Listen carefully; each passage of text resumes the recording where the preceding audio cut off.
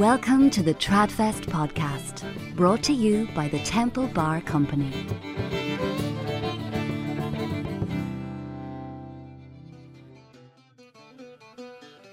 On this week's TradFest Tradcast, we visit the ancient Rathfarnham Castle, a historic building on the south side of Dublin City and the newest venue on the roster for TradFest. To guide us through this beautiful venue, we meet Supervisor at Rathfarnham Castle, Catherine O'Connor.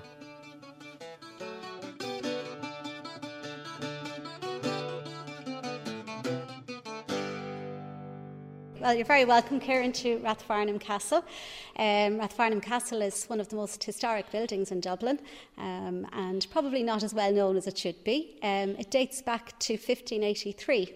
It was built for Adam Loftus, who was the Lord Chancellor of Ireland, and he was also the Archbishop of Dublin. A very, very powerful man. He was sent as an envoy by Queen Elizabeth I of England to spread the new faith of Protestantism.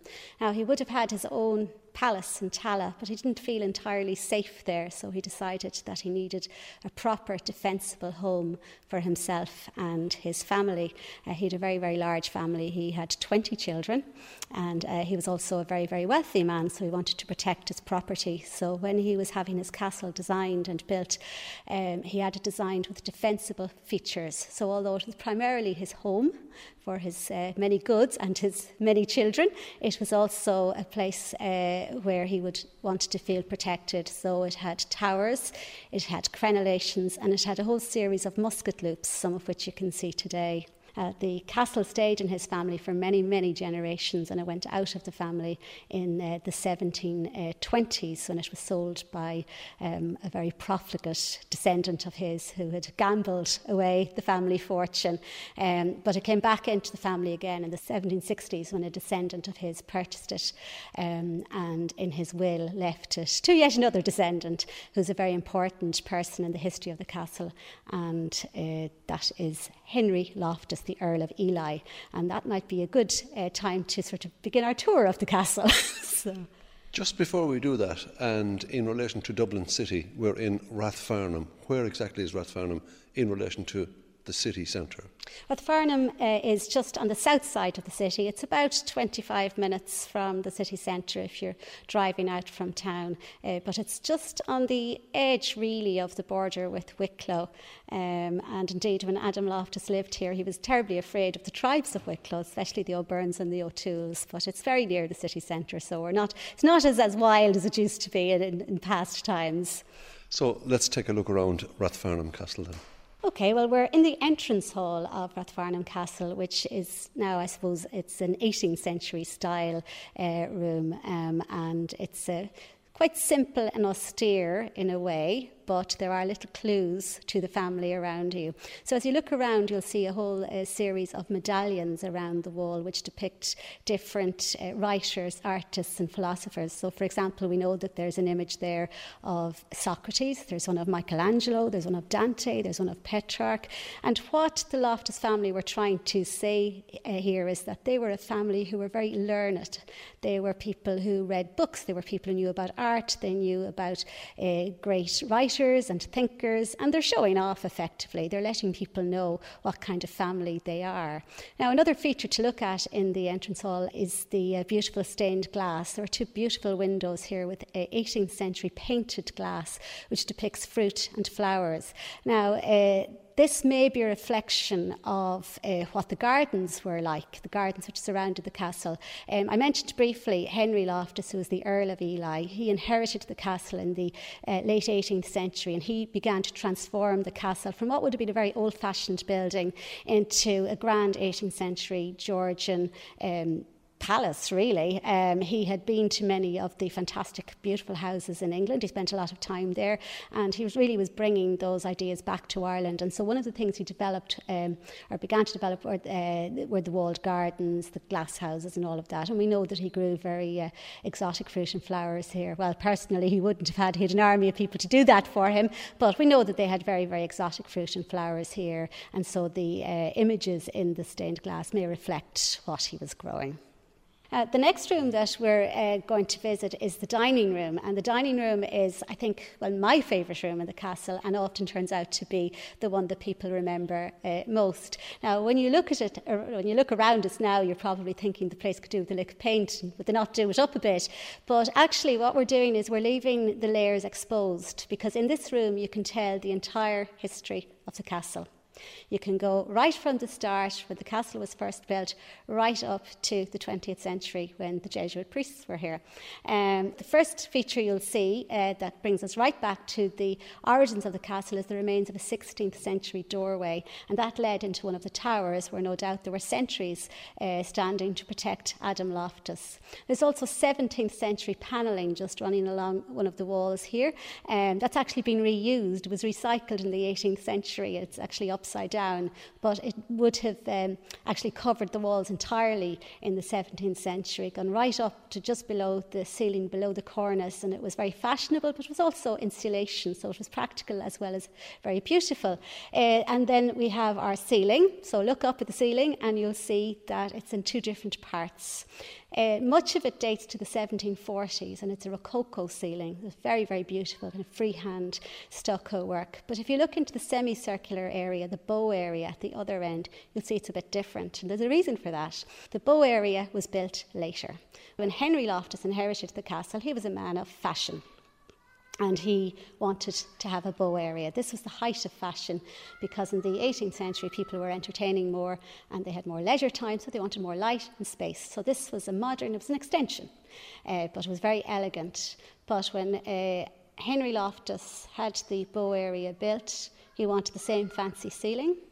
So he had the pattern, the ceiling pattern, replicated into the bow area, but it was done quite a few years later, and the quality of the work isn't as good. So either a different stucador was employed, but he wasn't as good, or it was the previous one, but he's got old and he wasn't as good. So now, lest anybody would think they're the sounds of ghosts here at Rathfarnham Castle, it is a working castle and it's open to the public. We can hear some people in the background.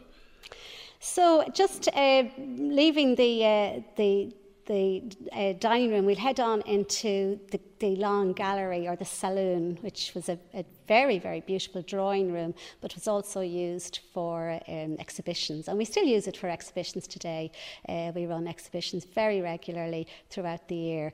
So this really was the grand drawing room for when the dining room was being used for entertainment. Now, just as we pass through into the long gallery, just look up at the ceiling of the little passageway we're going through. Now, it's a tiny little passageway, very, very small, but it's very ornate. And this is because this was a public area. This is where people were brought through when they were being entertained. So everything was there to impress you. So in the ceiling, there's a beautiful depiction of Apollo, the sun god, who appears to be out today. He's working hard. It's a lovely sunny day out here at the castle.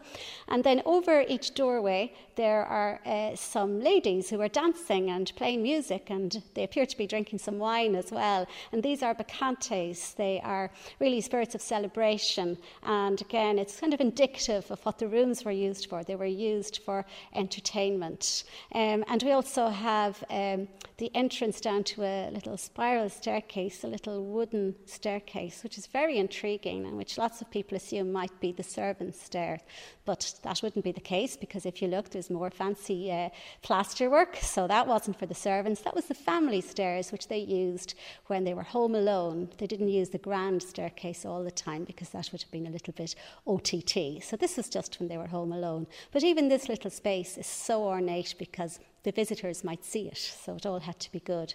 So coming into the long gallery, look up at the ceiling. Again, it's magnificent. It's really magnificent, and I suppose it's a good time to introduce the name of one of the two very, very famous architects who are associated with the castle. In the 18th century, Henry Loftus, Earl of Ely, employed two very, very renowned architects to carry out designs for the castle. One was Sir William Chambers, who was the court architect to the king, and the other was James Athenian Stewart, whose nickname will tell you what his interest was, which was ancient Greek architecture.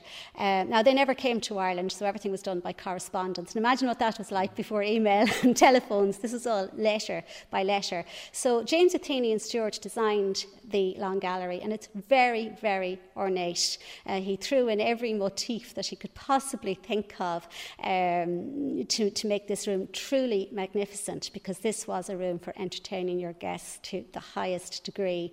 Now, when you look up at the ceiling, you may be a bit surprised. You probably can see there are religious paintings there. And that's probably a little bit out of place, you might think, in this magnificent house with its 18th century interiors.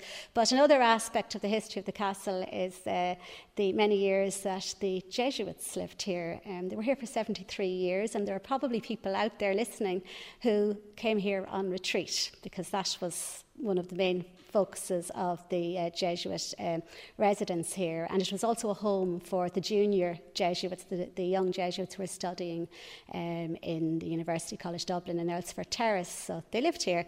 Now, when the Jesuits purchased the castle, they needed to replace a series of paintings which had been in the ceiling of the Long Gallery.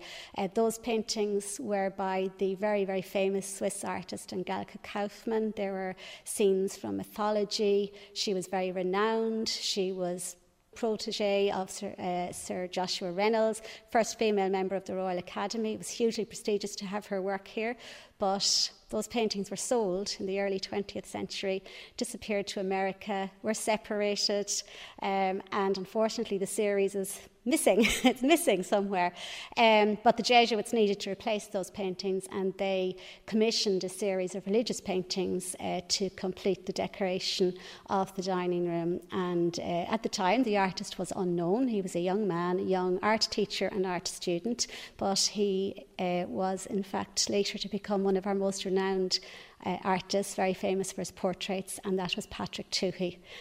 So even though the paintings may seem out of place here, they're very important in art historical terms and in the history of the castle. And therefore, if people come and visit here, they can see those paintings? Absolutely, yes. Yeah, when we're open to the public all year round. And so, yes, you can come and see these very, very important and quite beautiful paintings. Well, we'll drag ourselves away from the paintings. Maybe you can take us to the next room here in this very, very interesting Rathfarnham Castle. Okay, well, we're going to cross back across the entrance hall, and we're going to go up a very modern stairs. And again, that's a surprise to people when they see this very modern glass and wood stairs, and they wonder, why have we got such a stairs here? Well, this stairs is replacing the grand staircase. The grand staircase was removed at a time unknown, and as you can probably gather, Kieran, there are a lot of mysteries in this castle. So we're always finding out new things. And so one of the difficulties here is that this grand staircase was removed at a time unknown, and we've no idea what it looked like. We have no images, we have no drawings. So a decision was made in the 1990s when the castle was being restored to replace the grand staircase so that people could access the important rooms such as the ballroom using the route that visitors would have used in the 18th and early 19th century. So although the stairs is modern, it has the proportions of the grand staircase, wider for the ladies' dresses, of course, and also for the gentlemen's ceremonial swords when they were attending the ball. So there was plenty of room for people to move, and also you could sweep up the stairs. So if we ever find any information about what the grand staircase looked like, well, the stairs can be removed because it's, as you can see, bolted together. So it doesn't have to be permanent if we ever find out a little bit more about the grand staircase. And again, this space is quite ornate. It's got a very, very grand ceiling rose where the very large light hangs. And then you can also see that there are frames on the walls, which effectively where you hung the family pictures. And indeed, you can see one of the family members there in one of the frames, Jane Myhill, who would have lived here in the castle from perhaps from time to time, not always. And we proceed from there into the anteroom. And the anteroom really was a kind of reception room before you went into the ballroom. So it was the last chance to fix your hair and your makeup before you proceeded to the ball. And of course, in the late 18th century, men and women wore quite extensive amounts of makeup. And of course, the wigs were common to everyone. The anteroom was designed by Sir William Chambers and has very, very delicate design, very beautiful ceiling and all sorts of little details. But I suppose the highlight of the room is the Venetian window, which is kind of tripartite window, very, very ornate. And if you look very carefully, you're going to see that there are little pineapples at the top of each of the columns. They're very fancy capitals, because we're in the very important part of the house now, so everything's a bit flouncier and fancier. But there are little pineapples, and those pineapples are an ancient symbol of welcome. So it's very appropriate that they be placed here in the anteroom as people are being welcomed into the ball. Now, when we proceed through the rest of the castle, you'll notice we have some beautiful furniture, and we have a small but very important collection of late 18th century and early 19th century furniture. And although the castle dates back to the 1580s, we don't know as much about the earlier interiors as we do about the later interiors, because there was much more of the fabric of the castle left from that period, so it's easier for us to reproduce what it looked like then than what it looked like in Adam Loftus's time. So we'll move on into the ballroom, which is where the TradFest events take place. It's a magnificent room, ballroom primarily, but also would have been used perhaps as a dining room for very, very, very big fancy dinners. For entertainment. It was designed by William Chambers again, and it bears that 18th century desire for symmetry. It's got 2 doors at the back, 2 doors at the front, so a little bit like an airplane, but one of the doors at the bottom right is actually a false door. It actually opens, but there's nothing behind it, and this was just for symmetry. Also, another thing to look at is to look up at the top of the columns, and you'll see again how fancy they've become. They're really, really ornate. The capitals are really ornate, but not only are they ornate, they're gilded, because again, you're in one of the most important rooms in the house. This was a great place for showing off. The columns are hollow, they're wooden, because if they were made of stone, they would just have gone straight through the floors. And as you're walking around, you might notice the floors squeak a lot. This is because a lot of the floors here are original 18th century floors, 18th century floorboards, Baltic pine. They would have been dowelled together rather than using nails or screws, and kept to a very high polish using turpentine and beeswax. So that's how you keep your floors nice and shiny. And fairly long floorboards, I notice. Yes, one of them actually runs the whole length of the floor, so it's a challenge, see if you can find it. And around the walls here we have some of the ancestors. We're lucky enough to have a nice collection of family portraits, and so when we do tours here we're able to speak about each of these individuals a little bit more, but when you see them it makes more sense. You can see what they look like, and the highlight of our collection really is the portrait of Lucy Bridges, who is the young lady you see here in the middle. Lucy was married to another Adam Loftus, a direct descendant of the original man, who was a very, very colourful character. Very wealthy, great friend of Charles II, lived a life of luxury, and he and Lucy spent time here, but also in their house in London. And you may remember just about 2 years ago, a very large cache of high-end luxury domestic goods were found here during an excavation, and a lot of those items would have belonged to Adam. So he had monogrammed wine bottles. Need we say more about his lifestyle? But we can tell you more about those characters when you come to visit. And just tell us a little about that discovery, though, from a couple of years ago. Yes, we were having a lift installed to make the castle more accessible, and because there was undisturbed ground, archaeologists had to be present when the works were starting. And just on a routine day of work, they came across a very large cache of objects, high-end domestic goods really, so we're talking ceramics, glass, little drinking glasses, the monogrammed wine bottles. There were coins, including a silver coin from Colombia, and apparently the mine from which the silver was taken to make the coin is still in operation. There were belt buckles, there were little glass figurines which may have been part of a diorama. There were the remains of very, very fancy shoes with red soles and very high heels, which were men's shoes apparently. There were lots of things pertaining to lace making. So perhaps the ladies of the house engaged in lace making, pins for holding clothes together because they didn't always use buttons. There were some buttons as well, but everything was of very, very, very high quality. There was even a little pencil, actually, and a folding toothbrush and a marrow spoon, and the remains of a fan, so all that kind of thing. But everything was very, very high end. A lot of it was imported from abroad, so we're talking about links with other parts of the world. Quite an early period, really, of the castle's history, and nothing was just, from the local shop. It was all very, very high end. And are they visible for visitors to see when they come here? Not at the moment, because they're being studied, researched, cleaned, preserved, conserved, drawn, photographed, and in time, perhaps some of the objects will be returned for display. They belong to the National Museum and they're looking after them at the moment, but we hope to have some of them back here in future. Now, we know that there are a couple of events happening here during TradFest, but going back in time, what sort of events would have been held here?